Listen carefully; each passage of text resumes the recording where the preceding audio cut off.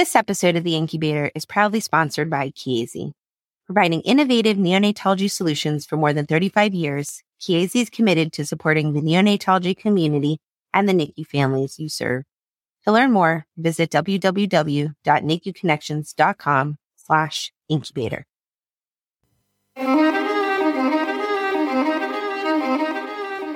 This is The Incubator, a weekly discussion about new advances in neonatology and the fascinating individuals who make this progress possible.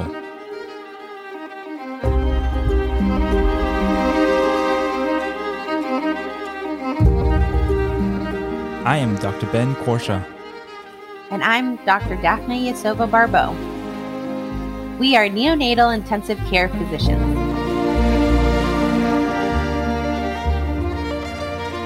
Welcome.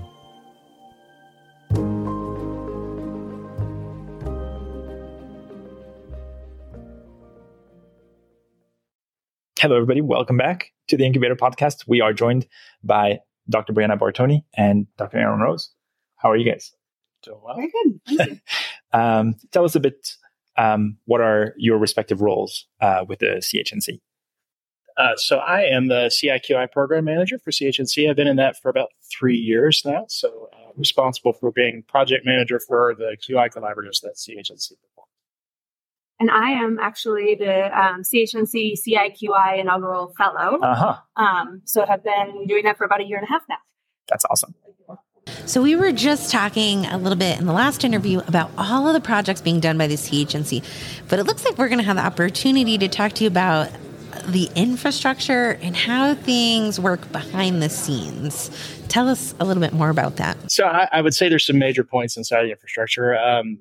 Myself, not to call myself a major point, but I work with two specific entities inside of our QI infrastructure, one being our steering committee. That committee would be responsible for looking at the topics that we want to entertain for QI collaboratives. And then after we have gone through a process to establish what the collaborative is going to be, we work with what we call a project management team, the planning committee. And Briana, being a member and having gone through that the first time, I'm sure she can tell you some good stories about that. But that's more focused around the actual collaborative itself and the operation logistics of it.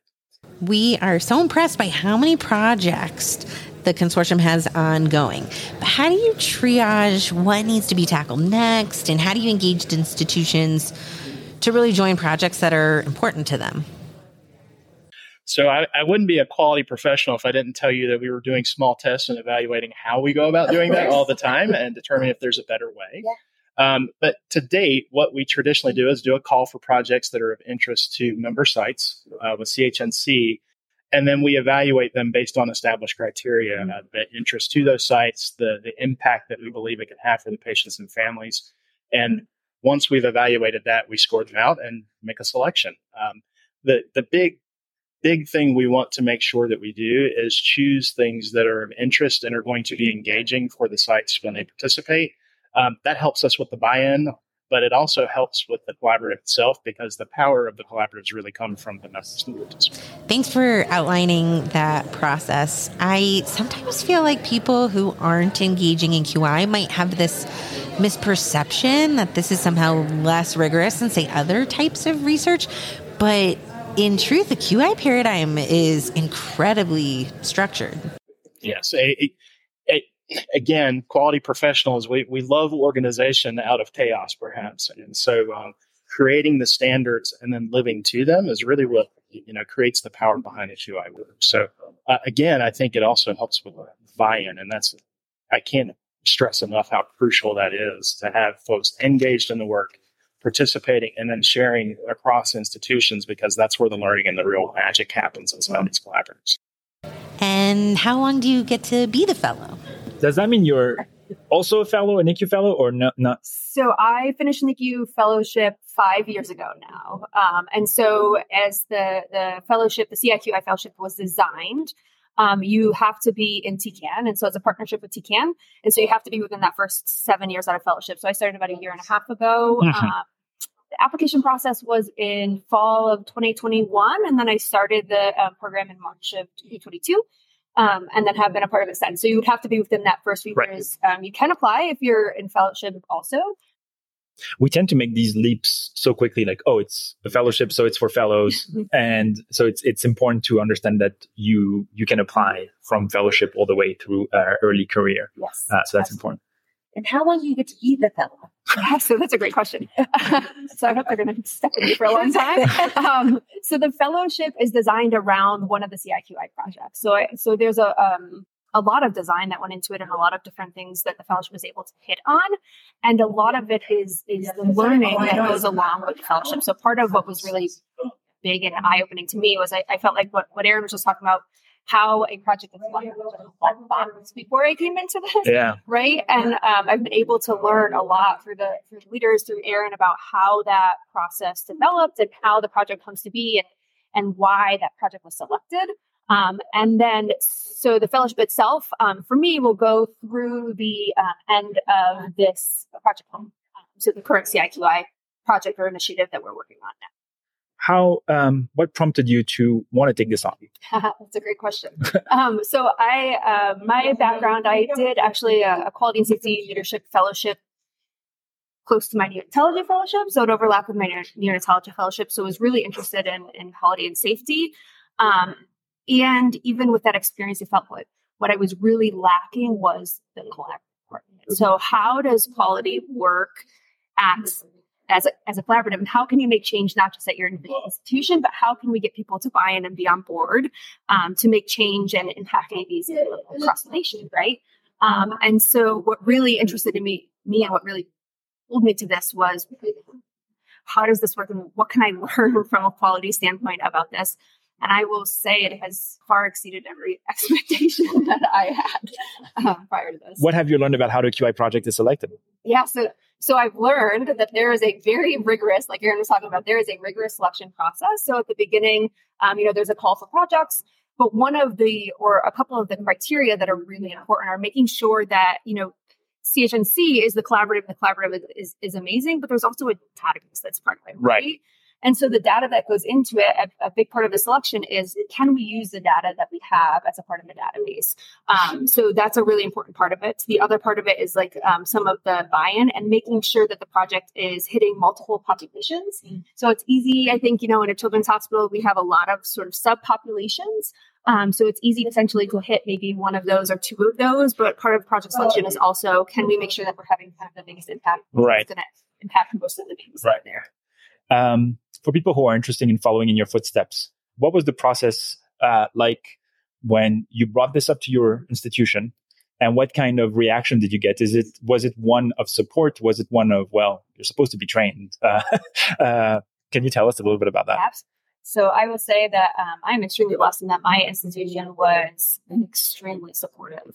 And so this actually came out, and I had Dr. Toby Yanowitz, who is one of my partners at Pittsburgh, who said, hey, I saw this, Briana, and I think that this might be a great thing for you to look into and to apply to. And so the application process came forward. And so before I applied, I went to leadership and went to the chief at that time and said, hey, I'm really interested in this. This is what I think that this would do for me personally and my growth personally. And this is how I think that this is going to help our institution. That's a smart way of doing it. So what I hear you saying is you're really using that QI background to engage your stakeholders. Yes. Yeah. No, I tried a little bit of that because I think that's important, right? So this has been incredibly, helpful for me personally. And when we talk about building a QI portfolio and promotion, right? This is an incredible thing for that. And I think also from this, I'm able to bring a lot back to my institution and have learned so much about not just CHNC, but why.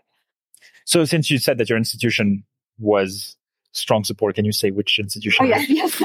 So I'm at University of Pittsburgh Medical Center. Very nice. Yep. Very nice. So can you tell us a little bit about Project Home? Sure. Yep. Yeah. Oh, you want me to go? Okay. Lead the way. So Project Home is home on milk every time. And it is an initiative to increase the rates of maternal or parental breastfeeding at discharge. It is in line with some of the U.S. news. So I think you had talked a little bit about what the leaders buy in. Some of that helps because most of the institutions are participating, or many of them are participating in U.S. news. Right. And this is one of the metrics. Right. So Project Home is working on that. I don't think I could have said that better myself. For institutions who are trying to do similar projects, maybe they aren't a part of the CHNC, maybe you can tell us a little bit about your targets for change. Yeah. So we have a number of different things that we're looking at.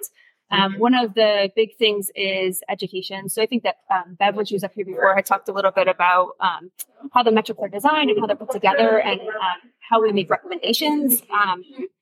And the sites can decide to adopt what they're able to do based on their the current site. And so the big things that we're looking at are education from their physician or APP staff to the lactating parent within 72 hours. So making sure that we're touching base with them. We also have education from staff in general. And so that may look differently depending on where that is, whether that's lactation support, whether that is bedside nursing staff that's able to do that. We are looking at skin to skin care. So we're looking at kind of early markers of breastfeeding and looking at skin to skin care, looking at the drop breastfeeding for the first oral feed. So having the first oral feed be at the breast. Just an important term that you stated was target. And the first thing that popped into my mind that I think needed to highlight is that we understand that sites are at different places when they join these collaboratives. There's some that perform very, very well already when they join, and they just want to either maintain or move it to that next level. And there are other sites that aren't in that same space. And so we acknowledge that as part of the collaboratives. We don't expect everyone to get to the same finish line inside of the collaborative. We want them, as Briana said, do what you can where you're at and learn from those who perhaps are performing better. Again, that's the magic of the collaborative. But if you're starting, at a lower point, don't aim for, trying to be number one at the end of the collaborative. We're aiming for improvement. That's really the marker and the goal of this and the target, as you will. So we make sure that individuals are striving to improve, not necessarily be best in class as part of the collaborative, because that is a dangerous track inside of bullying. Two questions about that. Then does that mean that a project is never really finished? There's always an opportunity to go back. And because like you said, maybe you're performing at a very high level, maybe you're not. But if you're not, then there's always room to say, hey, let's do this again and keep improving. Briana knows this about me. I have really corny quotes sometimes when I talk about quality improvement. And a much wiser person than me once said, quality improvement's exactly like Jell-O. There's always room for more. And I think that's true in this regard. We always want to be better than what we were the day before. And you're always working as a quality improvement professional, you're working to put yourself out of the job knowing that realistically it's never going to happen because there's always something else that you begin to. So I think that's important to recognize, because if you aren't, say, best in class, it's easy to put yourself down because you're not. And really, you need to reflect on the positive of what you're doing in the quality improvement work. And I think we've taken that. Yeah, there's been some very interesting data about this showing that no matter where you rank, there's always a timeline for catching up. So it's there. You just need to stay on track and you will catch up. Like, it is proven. Absolutely. So I could not agree with you more. Absolutely. I think there's one thing I wanted to highlight about the collaborative that I think is really important, and something that's unique for the sites that are participating is really these huddle phone calls. And so twice a month we have what we call huddle calls that we have facilitators for, and it's an opportunity for us to bring up kind of discussion points. And it's really for people to go back and forth and have discussions, and can bring up, like, what are your local struggles? What are you struggling with? And there's other sites that are on there that may be doing that really well, and they have ideas. And I think in terms of kind of the takeaway, that those clinical practice recommendations are great, and those huddle calls would really, I think, help to accelerate that. Absolutely. Sorry. In my own experience with some of these huddle calls, we've been talking a little bit about the quote unquote high performers, but this kind of collaboration seems to level the field a little bit so that anyone, no matter what stage in the project, can share an idea that might have an influence on all of the other units, even those that are, performing very highly or very well. I think that's what's so kind of interesting and exciting about this kind of work. I don't know that I have a specific story as of right now, but I'm just going to reiterate that point, which is in Briana's point, which is the learning and sharing. And when I keep talking about the magic, that's really what I'm referring to. is everyone is really learning from each other. So all it takes for that minor or major breakthrough is hearing one other person say, you know what, we had that problem and this is what we did. You may want to try. And I think that's where the real power of everyone coming together, and quality improvement doesn't happen without learning. And so this is really just creating a foundation and an environment where that can take place. Briana, does that mean then, on Aaron's point, that as your fellowship ends, you'll be mentoring new fellows and they'll be like a bit in a Tolkien fashion, like the fellowship of the QI? I'll answer for it. Yes. Yes. QI professionals can't help themselves but mentor the next generation. Absolutely. See one, do one, teach one. Absolutely. I mean, and the thing that's been really neat that I will say about the leadership and the steering committee and the staff here is they have been so open to say, like, you know, oh, we're thrilled that this is going really well, and we want to know what's not going so well, so we can make that next. Right. Absolutely. No, Aaron, Briana, thank you so much for making the time. Thank you for having us. Yeah. Appreciate it. Thank you. Bye. Thank you for listening to The Incubator. If you like this episode, please leave us a 5-star review on Apple Podcast or the Apple Podcast website. You can find other episodes of The Incubator and new shows from the Incubator Network on Apple Podcasts, Spotify, Google Podcast, or the podcast app of your choice. We would love to hear from you, so feel free to send us questions, comments, or suggestions to our email address, nicupodcast@gmail.com, or by visiting our website, www.the-incubator.org. You can also message the show on Instagram or X, formerly known as Twitter, @NICUPodcast. Thanks again for listening, and see you next time.